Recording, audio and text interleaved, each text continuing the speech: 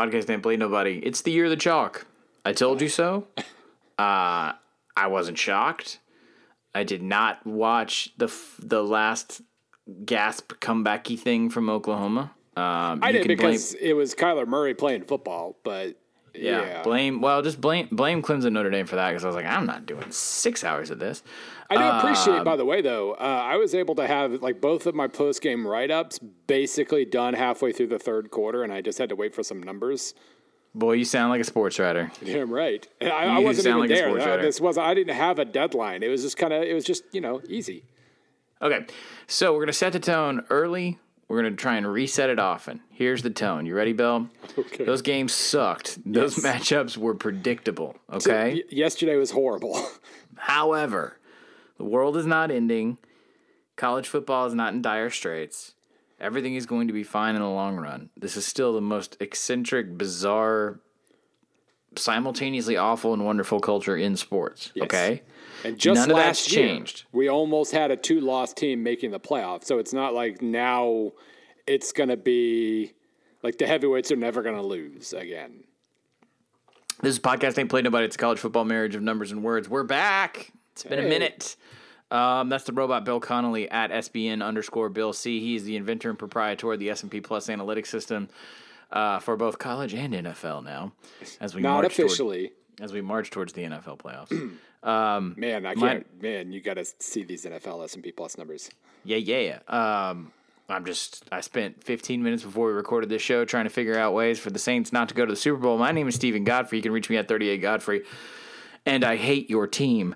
Okay. We will talk briefly about the playoff. Your piece on Clemson Notre Dame. Mm-hmm. I haven't told you this. It dovetailed perfectly with a couple texts that I got when it was 3-3. Yeah. And the texts were from coaches, one of which I had watched last year's national championship with.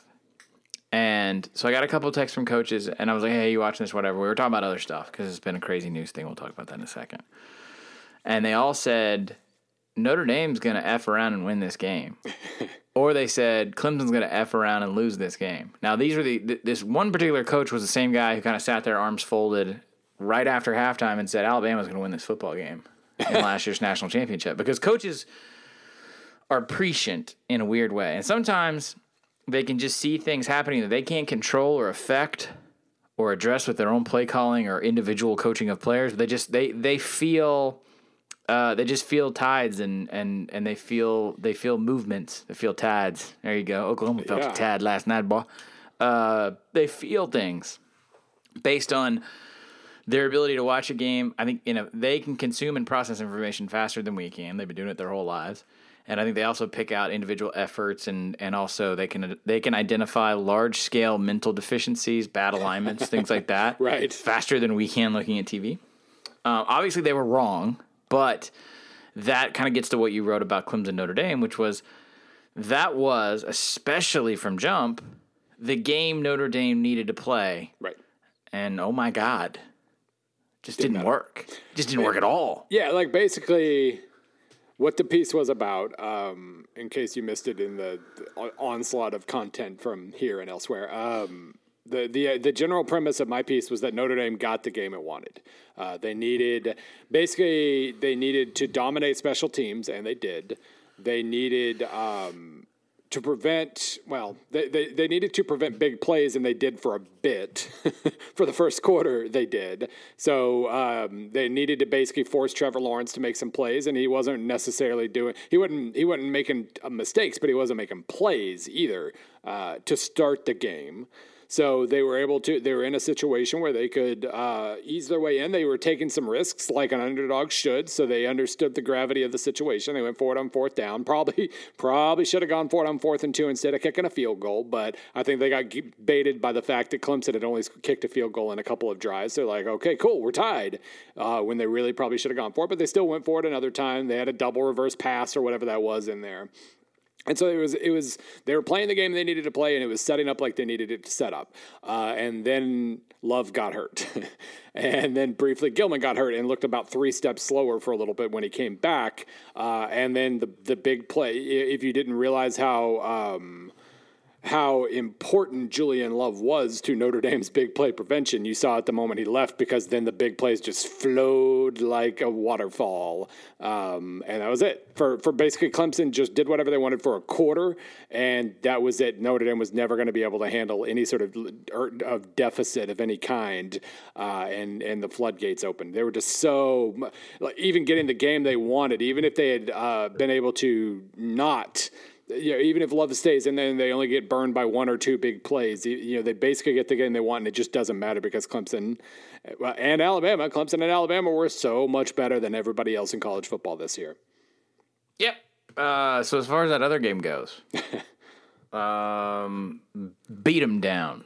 Shout out to Bomani. That was it. It didn't really. What a misleading box score. Right. Yeah, no, I mean, it was, I drew reference to, if you own my book, The 50 Best College Football Teams of All Time. Plug. I'm still, DM me for a copy, $16 autographed.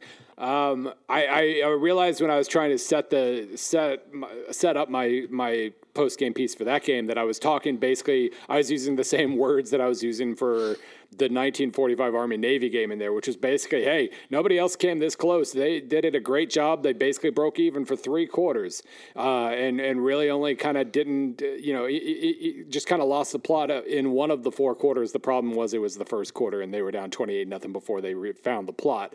And I do think, after that, that was angry Alabama. That was a team we get once or twice a year, usually against Ole Miss. That just is murderous and remorseless and is never going to take their foot off the gas. So I don't think they took their foot off the gas. I think when OU came back, it was because they were coming back. They were matching blow for blow. They were handling Alabama's offense at least a hair better, and they were actually figuring out ways to penetrate the Alabama defense. I think that was OU. That wasn't Alabama. Problem was they were down 28-0, and that nothing else mattered.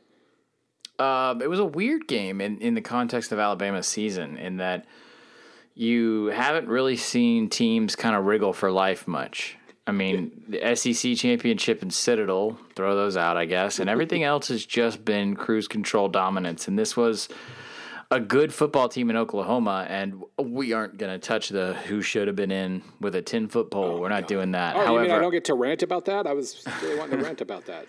However, I do think look, Alabama's going to beat Clemson by 2 touchdowns, most likely. Okay, that's not most likely. Yes. Why? Because you yelled at me and said it wouldn't be as chalky as it has been. It's just a chalky year. It's just gonna be. Well, but why is 1 versus 2 supposed to be a 2-touchdown blowout, even for chalk? If they were definitively the 2 best teams in the country, then why would one team be that definitively better than the other? Because they are. It's Alabama. The Alabama that lost to Clemson 2 years ago. God, I think it's a very, very different team. I think Clemson's a better team. Yeah, that's true. But I just think this Alabama team has compensated and corrected in ways that make them look very, very different than that team 2 years ago. This is talk radio-ish right now. I know. Well, I guess. I always pick Alabama, so of course I'm picking on Alabama. I just I think. I don't see why this has to naturally be a blowout. I think Clemson's really Clemson has been since Trevor Lawrence got healthy and came back after the Syracuse game and was the starter. They've been Alabama. They've been more murderous than Alabama since then. And so I think they absolutely have a shot here. A very solid shot. I just pick Alabama because I always pick Alabama. But yeah, no, to the point at hand, I thought Oklahoma acquitted itself very well in essentially a form of garbage time.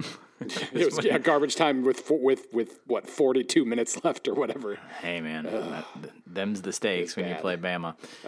So okay, that was the playoff. Yeah. The world's not ending. The football will happen. There will be a football game against Alabama and Clemson again, and that's okay. And everybody's gonna live. And the sport's not ruined. So everybody take a deep breath. Okay. All right. I had a list a long time ago of things I was going to use for a more structured segment with you. Okay. And I guess I can just use this as an anecdote to transition into our next topic. I felt, and this is not me humble bragging, that those games would end kind of the way they did. And I thought, well, we're going to have to kind of fluff up and talk about the bowls previous. Also, this is super weird playing these games on the 29th. Yes. We still have a lot of football.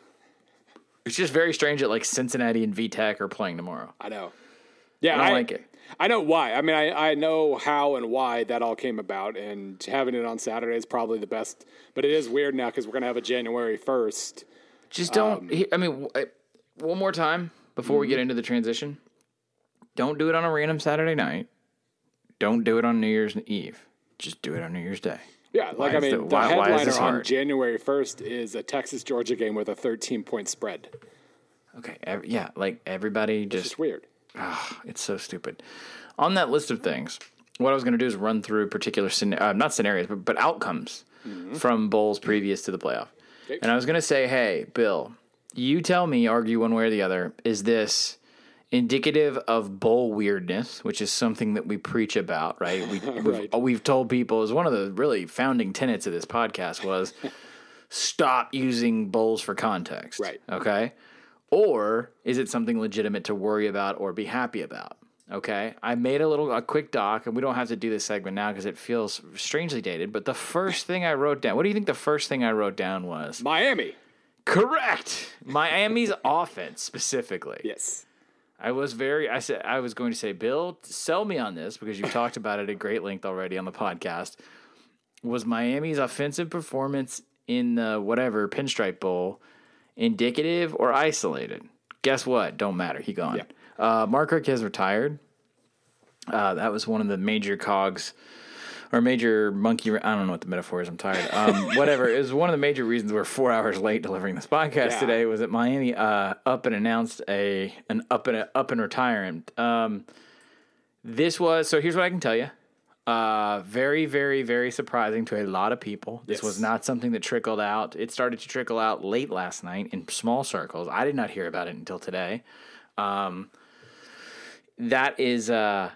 That's because no one thought it would happen at Miami and including that staff. So as we scrambled to put out a couple posts about this at SB Nation, and you can kind of look and see there's a lot of moving parts on the replacement side already. And we as we do in the media, we just sort of threw the old guy overboard. We haven't even talked about Richt and his legacy and a bunch of other things that I'm interested in discussing at a certain point.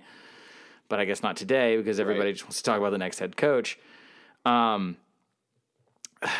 There's a lot of moving pieces, Bill. You have Mario Cristobal. I'll put it this way. Would you say that Mario Cristobal was the first name that you thought of when the job opened? I thought of Manny Diaz first, but Mario was second, yeah. Okay, so we have this situation where you have a guy in Mario Cristobal 1 year in at Oregon, native Floridian. Tell me if any of this sounds familiar. Has recruited really well, is poised to take Justin Herbert to the next level next season. Like they're looking dead in the face of a Willie Taggart redux. Right. The difference is that Oregon learned a little bit of a lesson after Willie went home to Florida State, and that Mario has a $10 million buyout, which at Miami is no small amount of change. So therefore, I don't think, as of right now, based on the people we have talked to in these early hours, that he is the favorite. He would be the favorite otherwise, without a doubt. Mm. But then we open up to the field, and the first other weird avenue we have to go down, if you're not talking about Mario Cristobal, is Manny Diaz. Mm-hmm. Bill, do you just want to call him right now and ask him if he signed his contract? You can do it on the air. I don't think he's going to answer his phone, but... Call him and see. I just took a dramatic cola. Yeah, seriously. I was like, wait, am I supposed to do this? Because I'm really not gonna, but okay. No, don't do that.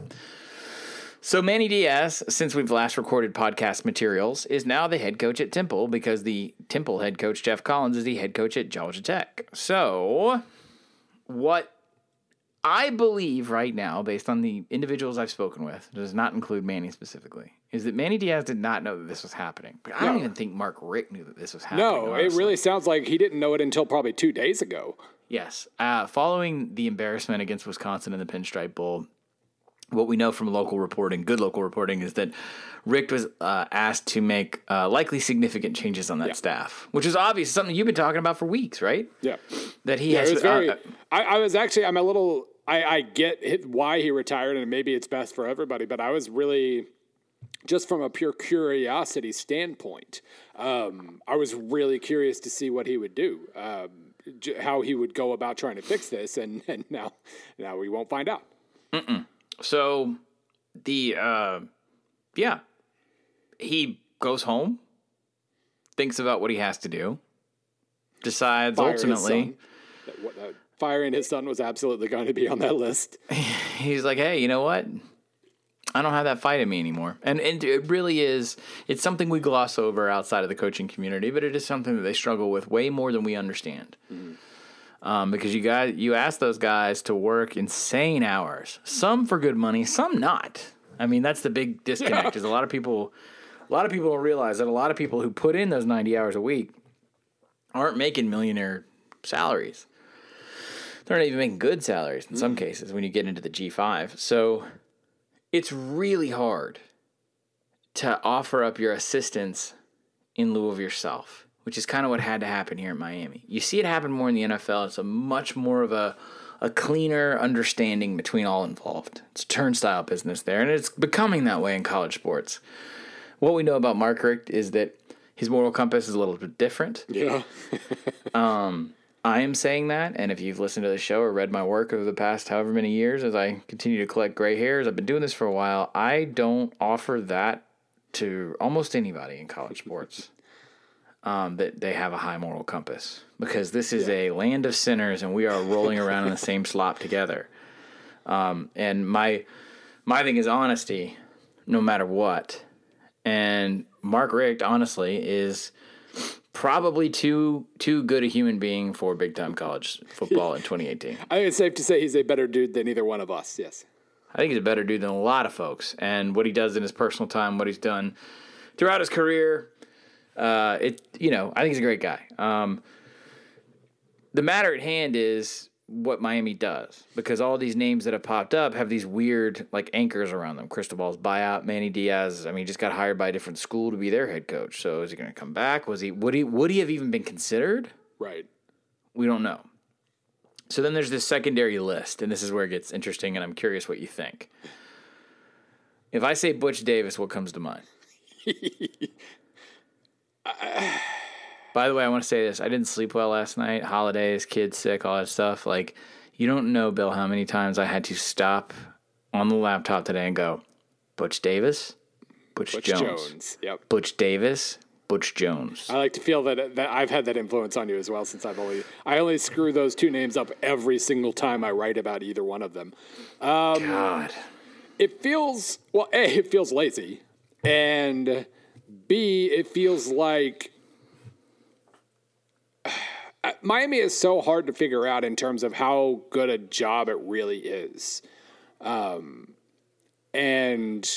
we get lost in, he knows the area. He knows how to blah, blah, blah, blah. He knows what it takes to, once you start getting into that, it should kind of to sound an alarm bell that we're being really lazy in what we're thinking right now. Mm-hmm.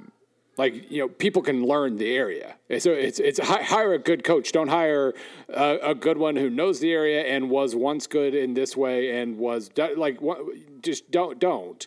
And so it rings a lot of alarm bells. Plus he's 9 years older than Mark Richt is, which seems odd to then, want to go that direction. Isn't it weird that we don't, talking about context again, time is such a weird concept when you evaluate coaches, and the fact that this man was successful at this particular program a very long time ago now, longer than you realize. Yeah. If you're old enough to think that Butch Davis can coach Miami again because you're old enough to remember what he did at Miami the first time, one, you're old, and you've lost. I guarantee you've lost track of the change in this industry in between those two periods of time. Yeah. Now, at the same time, he has recruited better than FIU ever has. And he's winning games at FIU. And so I get it. It's not like TV commentator Butch Davis or failed North Carolina head coach Butch Davis. He has had a smidgen of success to the point where I get it, why you would maybe be attracted to that. Just think bigger, man. Like I would love to write about that. Hell, that'd be amazing to write about. Butch is coming back for one last go around, and look at him already vacuuming up every Miami prospect on the market. Like, that would be fun as hell to write about, but think bigger. I don't know how good a job Miami is just because of the money, but like you can still recruit like crazy and then also coach like crazy. You know what's funny is that nobody's figured out that they can't do that again. You know, like Miami, the state of Miami thing, that's never going to happen again. Like everyone knows that, right?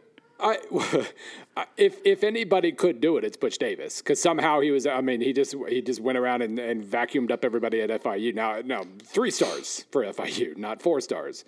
But like, I think he makes it seem just with 1 ounce of reality. It's like it could be a possibility, and so that's all it takes. If you dream of the state of Miami days, that's all it takes for you to go. Maybe that's the right move after all, you know. But I just don't think that's possible. I think the land is. We got to get Bud in here. You can't hide talent the way you used to.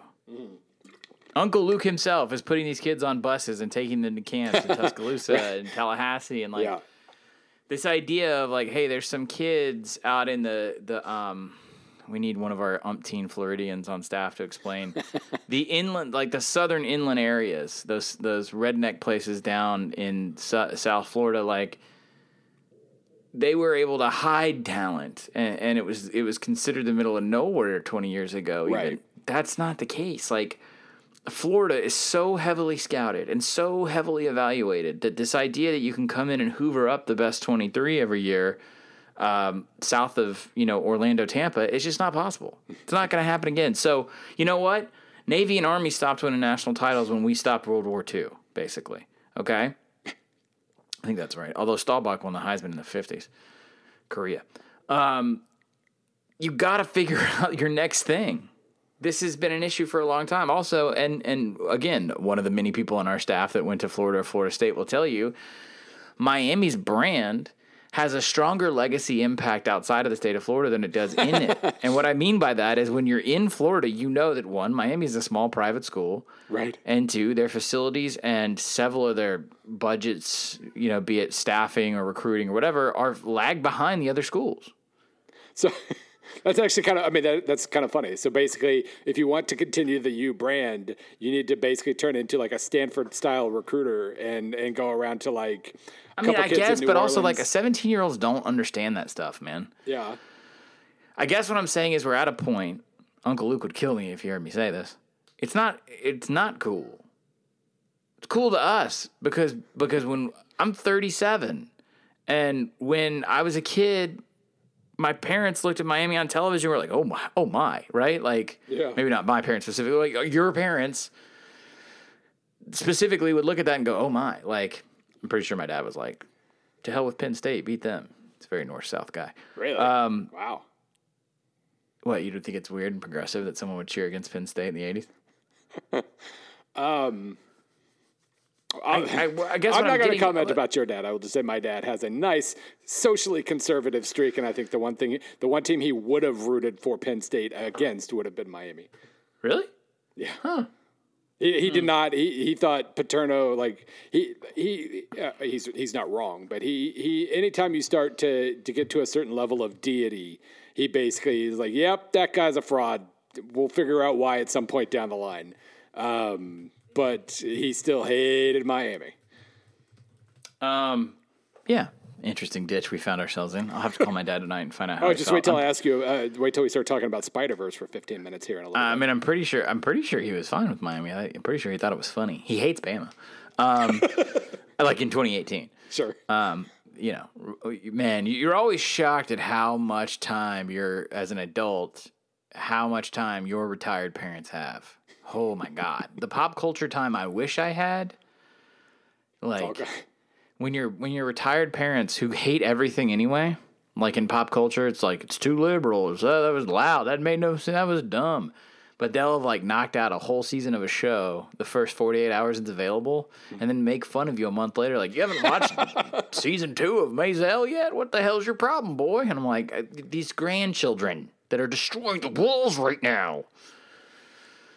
So Miami. What about Mark Stoops? Man. Wow. This is a guy, by the way, who was a position coach for Ed Reed, position coach for right. some other All-Pro that I forgot, at that in that 01 era, like of when they were the last time they were truly threatening and scary in terms of like the talent level and the scheme and the execution. Yeah, I mean that's the last time you remember like right, Miami 03. That's when he was there. I mean, that was the time. Yeah. He's heavy Florida for being a Youngstown, Ohio native or whatever, and a Stoops. Like he's of all the Stoops, he's the most Floridian by experience and just where he's coached. Right. I think the administration that hired Mark Richt is going to hire someone more like Mark Stoops, and they're going to hire my next one. Which, by the way, you haven't given me an analysis yet. But actually, do this. Give me your analysis on Mark Stoops, and then I'll get to number 3. I get why he's attractive at this exact moment because Kentucky had a good year. He's had really good defense too. He's had one good defense in 6 years, and he's had one decent offense in 6 years. So, like, if you want to talk me into like that being a shift in culture, now it's his team and his culture, and now the defense is good. Like, well, we'll find out when Josh Allen's gone, if it was him or if it was Mark Stoops.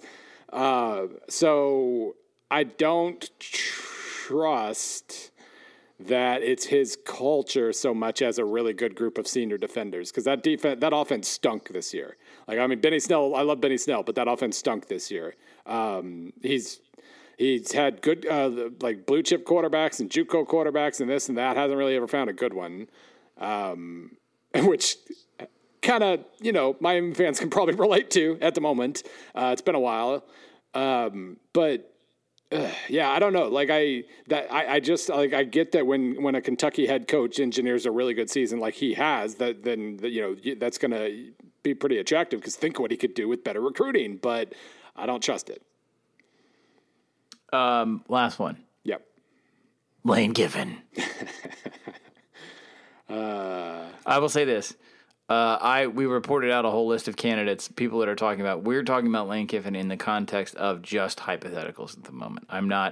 There will be mutual interest because of the connections with Miami and with Stoops, that camp. I think that will happen in a conversation sense. I'm not saying the same thing about Lane yet because there is some luster off of him after this season. Right. Also, the way Sexton clients work is there's a line. There's several lines. They're all sort of individual or invisible, and you don't really know where you're at in line as they move the pieces around the board. Right.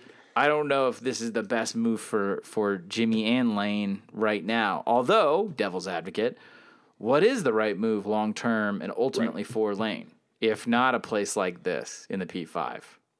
Not a lot of places scream Lane Kiffin as much as this joint does. So right. tell me Lane Kiffin, Miami head coach's future.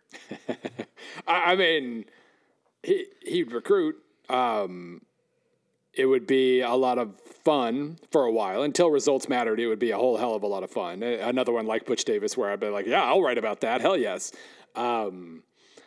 It really is hard to figure out how good a head coach Lane Kiffin is right now because he pressed every right button last year. And then some of the same guys who were like in theory, he lost his defensive coordinator brother, and brought in a very successful Pecoraro. Was that? I'm blanking now. Yeah. Like that seemed like a great move, and the defense fell apart completely. And it seemed like he kind of got cocky offensively, and was like, "Yeah, 12-year-old Charlie Weiss Jr. Yeah, he can be my offensive coordinator. We're gonna roll for true freshman quarterback. That's fine." And it didn't work. So maybe this was just a settling in year where, he had to replace a lot of guys or more than he expected and didn't necessarily make great choices. And now next year they'll rebound and be good again. Because, Lord knows he's recruited fine, especially with transfers, if you count those at least. But, yeah, like it is just as last year was probably better than it should have been, like it wasn't indicative of him being amazing. This year probably wasn't indicative of him being terrible either, but I don't know where he is in the middle at this point. I mean, again, like if you can recruit, that's half the battle, and he'd recruit like crazy. The storylines would be fun, but I just don't know how good a head coach he is anymore. Okay. I think we're going to have a little bit of time to talk about Miami in the future. Okay? I'll leave it at that. There are other openings, other situations. Obviously, I reported the whole Houston situation the last couple days. That's going on. Probably rather than try and establish something even remotely evergreen for a podcast, I'm going to punt that one to Wednesday, just because I think maybe by Wednesday we'll have a more complete story to tell. I would also say this, I'm not trying to be foreboding, but, I woke up this morning when I was reading stuff about who, unfortunately, not all the coaches on my Atlanta Falcons, but some of them will be fired. As I was reading that, there are several key NFL media folks that I respect who are saying that among other teams that are going to be looking for head coaches in the NFL, the Packers are evaluating college coaches. And one name that kind of jumped out, everyone has talked about Brian Kelly in that capacity, which doesn't surprise me at all. Pat Fitzgerald surprised me. I don't even know who to source because I saw it very quickly this morning, and I'm sorry because I hate it when people don't source me because it's what I do for a living. But it may have been multiple reports, but maybe the Packers would be the team because Fitz has had those conversations with the NFL before, kind of like David Shaw. That would be interesting. Now, I think, hypothetically, that would not set off quite as big a chain where, someone hires Brian Kelly away, Notre Dame goes out and looks all across college football to find their next head coach, and then a succession chain starts of that guy leaves, that guy felt right. I think Northwestern might be one of those schools that just promotes from within. Right. Well, who is the question? Yeah, because his defensive coordinator's been around a while. God, what's his name all of a sudden? Jeez, I've talked to him. What's his... Hankwitz. I was thinking Drinkwitz, but I knew that wasn't right. That's a different guy. Eli Drinkwitz is the new head coach exactly. at Appalachian Mike State. Hankwitz. I was getting confused. Mike Hankwitz is older than my dad. He's 71 years old. So he's not it. And he's the most successful assistant on the staff. Well, keep in mind, Fitz came in a weird situation, but Fitz was pretty young when he got that job. Right. Very young when he got that job. Exactly. Right. But I mean, like in terms of most proven assistants, Hankwitz is at the top of the list, and you probably don't promote a 71-year-old from within. So who is it? I mean, I don't know. I mean, that's a graybeard staff because our former colleague and Northwestern grad Roger Sherman, we used to point out they were the longest. They had the longest streak of no assistant changes whatsoever in a P5. If they didn't for some reason go outside, right? I think that someone like Derek Mason. That would be I think that would be a fit in a lot of different ways, and I think that would be something where you go in, apply what you already know, what works, and what you've learned at a place like Vanderbilt at a place that, and this is not my opinion, this is what coaches tell me when you talk about quote unquote the old nerd schools, and that stigma is kind of dead. Everyone thinks that Northwestern's an easier place to win than Vanderbilt. Yeah. Well, I don't know if they're right or wrong, but that's just what they say. I'd say they are. That they're right. Well, I don't want to start dumb debates today. That would be one. There's a couple others that I think if Northwestern opened, of course, obviously the Houston thing, and then I do think the NFL. I think if 5 teams, if we see 4 or 5, if we see 5 teams, I think there's an almost certain likelihood a college coach gets plucked this time. Right. I don't think Lincoln Riley's going to the Browns, but. I do think that there's stuff, and this is not me being coy, my knowledge base and what I do for a living and the people I make phone calls to and all that stuff, like it basically stops at that, like at the pro line. Sometimes I've been able in my career to report on college coaches that go back and forth where there's a knowledge base there or a contact that I have or something like that. It's extremely rare that I don't source in the NFL. I'm assigned to college, so I'm trying to draw a line here on our show of like I'm not being coy. I'm being coy about some things. Like I'll tell you about Houston later, And I'm not being coy about NFL things. I'm very much a fan right now, hoping that we don't hire the Darrell Bevell guy because they threw a touchdown pass that cost them a Super Bowl, or an interception that cost them a Super Bowl. Yeah, that was probably Pete Carroll's call, though. You think? Yeah, I bet. I feel like we have people out there who are probably screaming at us who know that answer. If you're going to talk about NFL, do it right. Yeah. Bill, this is a wild, wonky kind of shake the dust off return to PAPN. And, oh, by the way, what I was going to say is, hey, we're just going to get in. We're going to knock some ass PAPNs out and then get out of here. We're going to come back for a full regular show on Wednesday and get back into our off-season schedule. I do want to say, outpouring of acclaim, of like satisfaction. I don't know what the word I should use is for the bonus app. I thought it went really well. The only funny comment that I got was that people were like, "How in the hell didn't you guys include?" Yeah. Whatever game, y'all, it wasn't we didn't get to pick it. Yeah. It wasn't, and I'm sure if it was later and our listener base was bigger and we had another 150 responses or whatever, number one, that would have been completely unwieldy to actually have a show like that. But number two, we would have gotten those scores. Vince Young Rose Bowl was the one I got the most. Yeah. Definitely. That was the one where it was like, man, how'd y'all not do that? And I'm like, Michigan App State was another one, I think. Yeah, we got a lot of that. So yeah, that was our listeners' favorite games, and a lot of our listeners, if you go back and listen to that show, and it's evergreen, you can hit it whenever you want to, if you want to. That was usually their first, like seminal experience is often your first experience, right? You know, life-changing experience. Often we kind of phrased it back in the day of like what really made you become a college football fan. So. Right. A lot of people are probably already college football fans when some of those games happen. So, yep. Although I could say, like, you know, maybe a lot of hardcore lifelong fans still have that game yet to be played in their lives. If you're a fan, especially if you're like some Wobegon fan somewhere. I guess, I don't know. Bill, we're so rusty. I feel like my bad diet over the holidays is actually making me bad at podcasting right now.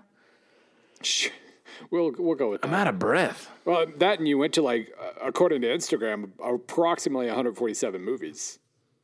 I've been to, with the kid, anything kid appropriate, and even some PG-13s. That's you took him to Bumblebee. My wife was a little put off. Was she scared? She's like, he took his son to a. Does that mean we have to take Aaron to one of these? Like, here's the deal. I checked beforehand. I have two friends who work in, I guess, film media or whatever. And I asked, and they were like, well, is he mature? And I was like, yeah. And they're like, is he afraid of violence? I was like, no, he's a 4-year-old boy. He creates violence. And they're like, well, they don't even use real guns in the movie. It's like, you know, Transformer lasers. Right. And they don't have any blood. When they shoot a person, they sort of turn into like a misty kind of thing. And then exactly what happened is what this one guy works with me. He's like, your son will be bored. And he was. Because if it was a scene, there's no swearing in the film that I can remember. Maybe minor, but I mean, he's my son. So what do you think he's been exposed to in the home front? You don't say earmuffs. I tried to, and I remember, I don't know, my wife. Oh, my poor wife. The whole time he was just like, if there wasn't a Transformer transforming or fighting another Transformer who was also transforming, like when the whole plot of like the teenage girl who's lost her father is like learning to live again, he was just literally just laying there in the recliner thing at the Megaplex being like, boring! This sucks! He didn't say sucks. He doesn't know what that word means. But he was at one point, like the plot of the film, the second act, where they're like doing dialogue parts, and it's not just giant robots beating on each other. He's like, Dad, can we go? So it was the opposite of like a horrified child learns about sex or murder for the first time. Also, I have no idea how that movie was PG-13 because I thought the Spider-Verse movie was way more scary and mature, which I also took him to. Yeah, Aaron loved Spider-Verse. How old is Aaron? 7. Okay. She was like, so I got a 4-year-old. So she came home. We bought her like a how to make your own comics thing a while back, and she immediately came home and started searching for it. Her mind was blown at the way they made it seem like a comic book. So that was awesome. Yeah, I was just way. I thought that movie was way more mature and even scary in certain places than the Transformers movie. Also, it's a movie about giant robots who come to Earth and talk to John Cena. Like, the stakes are never going to get that dramatic. Like, he literally the whole time, anytime adult humans had a dialogue, he was just like, "Hey, Dad, can we go to the bathroom?" I was like, "Do you need to go to the bathroom?" He's like, No, I'm just bored. No. Yeah, so we went and saw PG-13. My wife was not happy. My mom I was trying to think either. about, like, I remember Stand By Me was technically R because of language, and I saw that probably when I was 8 or 9. And I saw and fell in love with Coming to America when I was, like, 11. I mean, I can tell you right away, I had probably what was the flu when I was 10 or 11. And for some reason, I know what the reason is, because I've made fun of my parents mercilessly for this. Like any other American white conservative family, it was okay at 10 years old for my parents to rent me Die Hard because there's no nudity in it. That's it. That was I couldn't see, like, I think it was Under Siege because there's one scene of nudity in it. That was the difference. Under Siege is just a Die Hard knockoff. Die Hard infinitely more violent than Under Siege. Yeah. Ho, ho, ho, now I have a machine gun, topped only by the fact that the next day, they rented me Die Hard 2, in which, if you remember, John McClane stabs one of the... Are they German in that film? No, that's Marines. I don't remember Die Hard 2. I know I've seen Die Hard it, 2 is... So Die Hard 2 takes place in Washington, D.C. And by the way, if you're worried that we've gone off script here, we're not. We intended on doing this. Die Hard 2 is supposed to take place at Dulles Airport in suburban Washington, D.C., right next to where I grew up. It does not, and I was very angry, and I learned at a young age that Hollywood lies to you because they shot it in some other airport, I'm sure, in like Ontario, California or something, and didn't look a lick like Dulles. And in one scene, it's a bunch of angry Marines who become terrorists in Die Hard 2. Man, maybe I haven't seen Die Hard 2. Dude, Die Hard 2 slaps. It's fantastic. You know where he does the ejector seat as he blows the plane up on the tarmac? Well, he stabs a dude with an icicle in the eye at one point, and I was 10 years old. But, there wasn't a nipple, so it was okay. So, yeah, I took my kid to see Bumblebee because a bunch of robots were knocking each other in their robot faces. It was fine. And there were no nipples. And he was bored the entire time and just wanted to eat Sour Patch Kids. Am I a terrible parent? Your call's after this. I don't know. I don't care. Ask PAPN. Yeah. Everybody's on this Lane Kiffin thing. I see all your Lane Kiffin jokes. All right, I see you and I love all of you individually. We're not going to do them all. Michael Settle Jr. If Miami offered Mike Leach, he would take it, right? Yes. Yes. I don't have anything else to add. Next. Nope.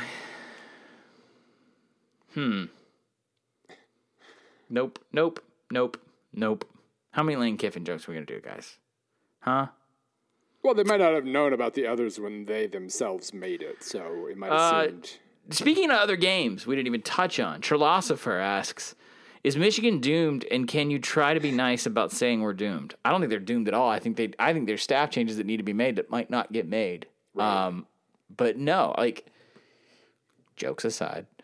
Need to cheat better. They do, but, like, they have a lot of talent. That's one thing that stood out as I watched the second, most of the third, and the fourth quarter of that game. And they have a lot of talent. I stayed on brand by going out of my way to not watch a single play. Of that game? Yeah. I had it on for some reason. I watched a lot of Virginia, South Carolina, and I have regrets about that. But I didn't also watch a lick of that. Yeah. That was not. That was so bad you couldn't even do the irony thing on that one. But Arkansas State Nevada was good in that it was crazy weird. It was bad, but it was hilariously weird in that Arkansas State outgained Nevada by like 438 yards or whatever. And yeah, it's the end of the season when I don't do the PAPN thing where I saw that was going down in the fourth quarter and I was like, I can't right now. I'm just gonna watch Clemson. This was, I think a friend on Twitter basically referred to it as like the Sideshow Bob stepping on a rake moment. Like Arkansas State, let's turn the ball over on downs at the 5 this time. Now let's throw a pick at the 8. Now anyway. Michigan, you're not doomed at all. I just think he's got to be more progressive in some of his staffing, and I just think they've got to look at what it is about matchups and schemes in games where you're playing elite teams. Truly elite teams. Yeah. Because y'all are as good as it gets when you're playing 85% of college football. The problem is that's not what you hired him for. Yeah, I think the teams that just absolutely throttle the less talented teams, but struggle with the teams of equal and more talent, it does you immediately start going to what's wrong with their scheme, because it seems to be reliant on Jorn beating Theirsen or whatever. And it does seem like there's still a lot of that. I mean, bringing Pep Hamilton in, I guess it seemed like it could be a bridge of some sort to still having that man ball aspect, but actually being able to do other things. It didn't.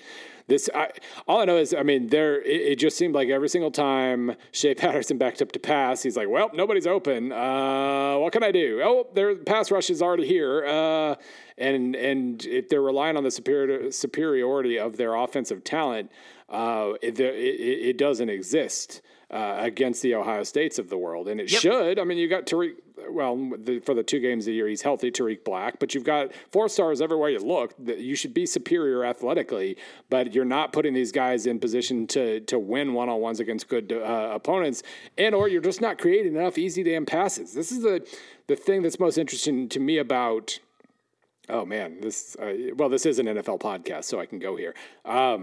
What happened? Some of the teams in the NFL have figured out, like, it's okay. Like, we don't have to change everything about our offense, but if we do these things, if we use motion in this way a few times a game, and if we kind of just have some rub routes outside of the goal line, we just do things where we basically create about 5 easy passes a game for our quarterback, but then do everything else mostly the same, like, the world doesn't end. And so, when you've got a team like Michigan that does just grind to a halt anytime the other team is as athletic as they are, it's like, why aren't you doing these easier things to create just a few more easy plays a game? And it starts to drive me crazy after a while. At A.N. Gregory, obligatory Harbaugh hot seat question, fire his coordinators, or is this just who he is? Like, coordinators, plural? Well, I think you answered the question is, if you don't make significant staff changes, if you don't do what Bill's talking about, which is just simply, you got the talent, you're going to have to manipulate that and lean on more of what makes you great in, I don't know, it's like he's not it's like they don't treat unique situations uniquely. Does that make sense? Like, I don't think they go into these games and they don't look all that different, or they look bad in matchups. Right. And I mean, he's a Bo Schembechler protege. I had a joke just kind of sitting out there that I could never quite harness for Twitter yesterday, where and I think I mentioned this in our Slack room at some point, but he emulates Bo in that he has a 1970s offensive philosophy and he always lays eggs in bowls. But that doesn't really work unless you also beat Ohio State like he occasionally did.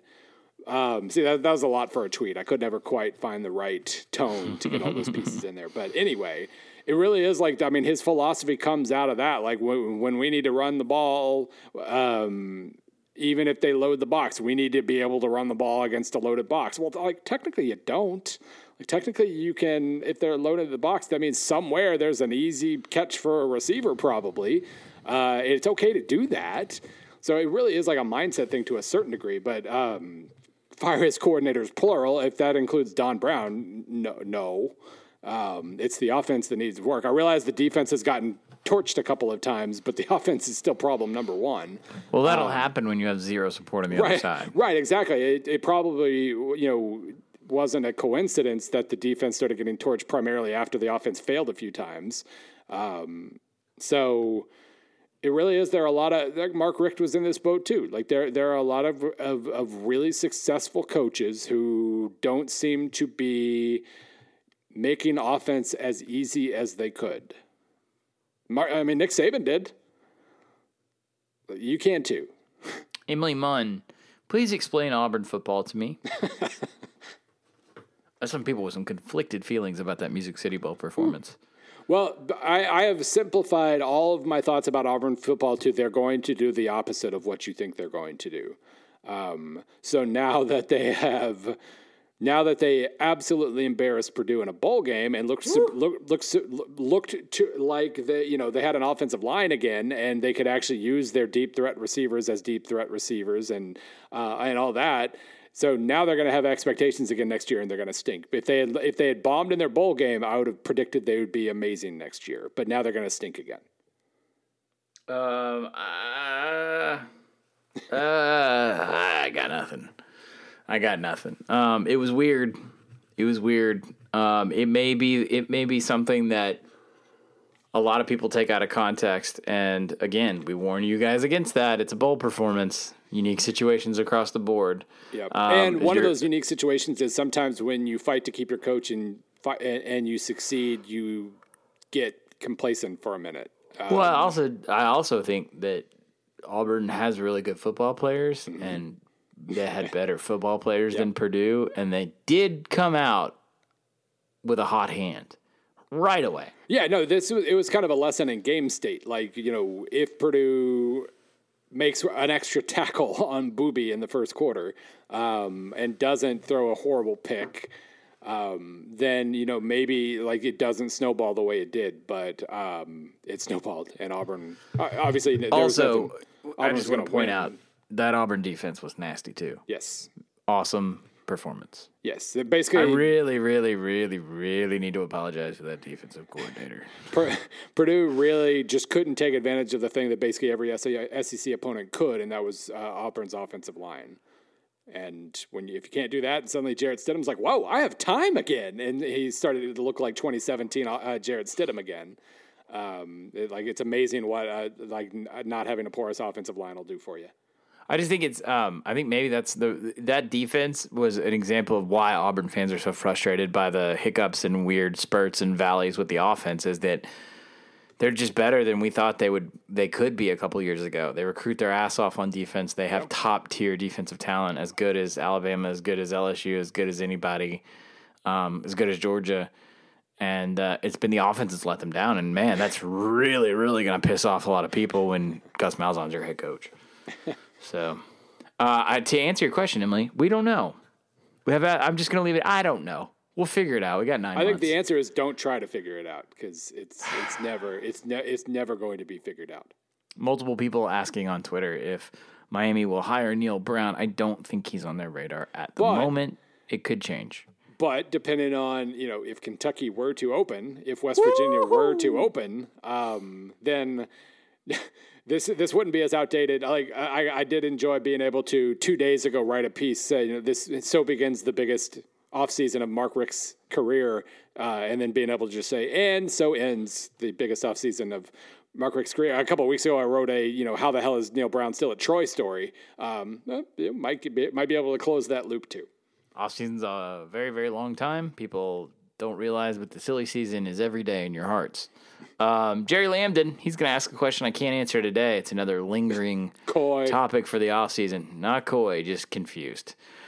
Jerry asks, should I expect the offense at Tennessee to look different next year regardless of who the OC hire is? Probably not. Yeah, I mean, some of the comments that have come out from your head coach, Jerry. Man, there's DCs turned head coaches, and then there are DCs turned head coaches. And Jeremy Pruitt is a DC turned head coach. So you're saying he's more Will Muschamp than Bob Stoops? Jesus, Mary Joseph. What are you doing, pal? You're trying to attract a human being that essentially has the opposite football philosophy of you. That's why they coach the other side of the football game to work for you. Do I need to break this down into phonetics or maybe a flashcard? Whew, man. Charmer, that Jeremy Pruitt. It's what everybody's always said about him. In his defense, he hasn't ever tried to prove otherwise. Our pal Billy Gamilla. What's Bobby Petrino's next move? Surely he's radioactive as a pro assistant. Would a G5 school hire him as an HC? Would a P5 give him a coordinator gig if he even want one? You want a recipe for disaster? Put Bobby Petrino in as your OC. He will snake that job. That's true, yeah. He still has that analyst right now. If he's smart, he goes to the league as a QB's coach and co-OC or something like that. Yeah. Because he can has game that plan college really well. experience that everybody's striving. No, straight for. up. I mean, straight up. I'm telling you right now, he can scheme like a MFer. Still, Yeah. he can script first 15 better than most coaches, any coach. But he's also Bobby Petrino. He's also Bobby Petrino. You're never gonna get that stink out of the walls if you let it in. I'm just saying. Would a G5 school hire? I don't even know if it would be G5 at this point. He might need to do FCS Texas school of some. See, I just think he needs to go. I just think he needs to be a guy working for a pro team that you forget is there, and he just sits around with smart football people doing smart football things, and there's zero public exposure. And he can't scheme to get the pro coach's the pro head coach's job. Speaking of what happened in Charlotte, Chase Harding asks, as a South Carolina fan, what level of panic should I be at? This was definitely going to go on my aborted segment. What happened, Bill? Well, they didn't have Debo. Their defense, it didn't really get. Actually, it did kind of sort of get healthier than it had been at different points this year. But Debo sat out, and I mean, I don't want to just boil it down to that, but Bentley didn't really have anybody to pass to who could hold on to the ball. And he was, be it because of Virginia's pressure or because he was like, crap, I don't know where to throw the ball. He was throwing passes really late, which he's had. I mean, Jake Bentley, his entire career he's had a dark side. Like when the wheels come off, like I'm looking at his stats here recently. I mean, against Kentucky, he was 13 for 28 for 148 and 3 picks. Against Virginia, he was 17 for 39 with 2 picks, basically the exact same passer rating. Last year against Clemson, 89 passer rating. Like when it doesn't work, it really, really doesn't work for him. But again, it's a bowl game, and your best player was sitting out, and your defense was playing like freshmen and walk-ons because it's been extremely banged up. So I don't want to. I realize this is an opportunity. I predicted them to underachieve this year, so here's my opportunity to see. Told you. But it really wasn't that. I just think that they didn't have their best team on the field. Virginia had a hell of a lot of fight, a hell of a lot to play for, especially after the way, that losing those overtime games to Virginia Tech and Georgia Tech the way they did. They were that close to like a 10-win season this year. And they just had more to play for, and South Carolina just kind of lost the plot offensively, and the defense eventually cracked too. Yeah, let's do the PAPN thing and talk about how good Virginia is. And essentially, they've set themselves up very well. I mean, yeah, like what was their I will be updating S&P Plus on Wednesday, by the way, programming note. Don't worry about the VTech thing. Seriously, I'm not joking. Like, just no, it was. You guys are doing so many good things right now. Yeah, they were 42nd in S&P Plus heading into this game, so they'll almost certainly finish in the top 40. Last time they did that was spreadsheet. Come on, spreadsheet. Let's see. They were 35th in 2009. Al Groves last year. They had crazy bad luck and a tough schedule, and they ended up 3-9, but 35th in S&P Plus in 2009. That's the last time they were in the top 40. No. 38th in 2014. When they also finished with the losing record. Okay, so things have been weird for a long time in Charlottesville, but they're going to end up in the top 40, and they're going to end up with 8 wins. That's pretty awesome. That's a really nice third year right there. Andrew Priegler, not a real Ask PAPN, but can you just talk about Dino Babers a bit? Ooh, we got to talk about. I don't think I've been this genuinely happy with a team after the long-term extension plus the 10-win season. Yeah. It's okay just to talk about good things with no real topic there other than good team, good win in the bowl. Definitely more organized and focused than West Virginia was, but I don't want to say that in a way that takes away from the fact that Syracuse is a good football team right now in the ACC. Yeah, flat out. Yeah, West Virginia, they were without their quarterback and their second best receiver, and it showed. But Syracuse was also without one of its best pass rushers, and they seemed to have more to play for. The way I described it when I was writing about it was just basically this was West Virginia was playing for 2019, trying to figure out what they had, and Syracuse still had something to play for in 2018, and the team that had something to play for this year won, and good for them. 10 freaking wins at Syracuse. Tom Hardy says, with Paul Johnson retiring, is the triple option dead at P5? I mean, at the moment. It doesn't look good, Tom. Doesn't look good. Let's say West Virginia opens. They're not going to do it. No, let's say Kentucky opens. They're not going to do it. It has to be a job where you haven't had success for a while, and you're like, well, let's try something new then. Like Oregon State would have. Houston's open. They're not going to do it. Let's say Temple opens because of Manny. They're not going to do it. Yeah, it's probably not going to happen this year. Yeah, it's definitely not happening this year. Like down the line, I think it could absolutely happen again, but it's dead at the moment for sure. I think Arizona, Oregon State, Iowa State is in a good place. Kansas just made a baffling hire for so many reasons. Yeah, but they might be making another hire in 2 or 3 years. So exactly, you need a situation like that. People fight it, man. People fight it so hard. I also think the problem, if I may be so bold, is that Paul Johnson is Paul Johnson. Right. Who I love to death, but he is a curmudgeon. Yeah. And people associate, this is so stupid, but athletic directors who are so fixated on external communications, they associate the triple with Paul Johnson being a cantankerous old man, and there are so many iterations and versions of the option. But I mean, look, I don't think we've talked about it since we did our recording batch in early December. Tulane is going to look a lot different now. There's a distinct the move that Willie Fritz made by getting rid of I just blanked on his name too, and I've interviewed him before, which makes me feel really bad. But I'll Google it here in just a second. Willie Fritz changed his OC after a successful season at Tulane.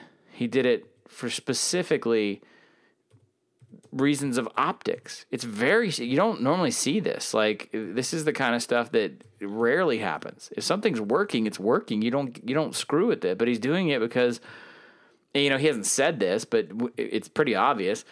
He's doing it to change the perception of he and his staff for a potential P5 job. I don't know, man. It's very strange. He hired Will Hall from Memphis. And Doug Roos. Doug Roos was the triple option OC that he had. And I shouldn't say, actually, they didn't run the triple in Spirit. It was a shotgun. It was a shotgun option, essentially, that they had run since Sam Houston State. They ran it at Georgia Southern. They ran it at Tulane. And it worked amazingly well. Yes. My gosh, look at Georgia Southern. That's my question to you. Hey, explain to everybody right now.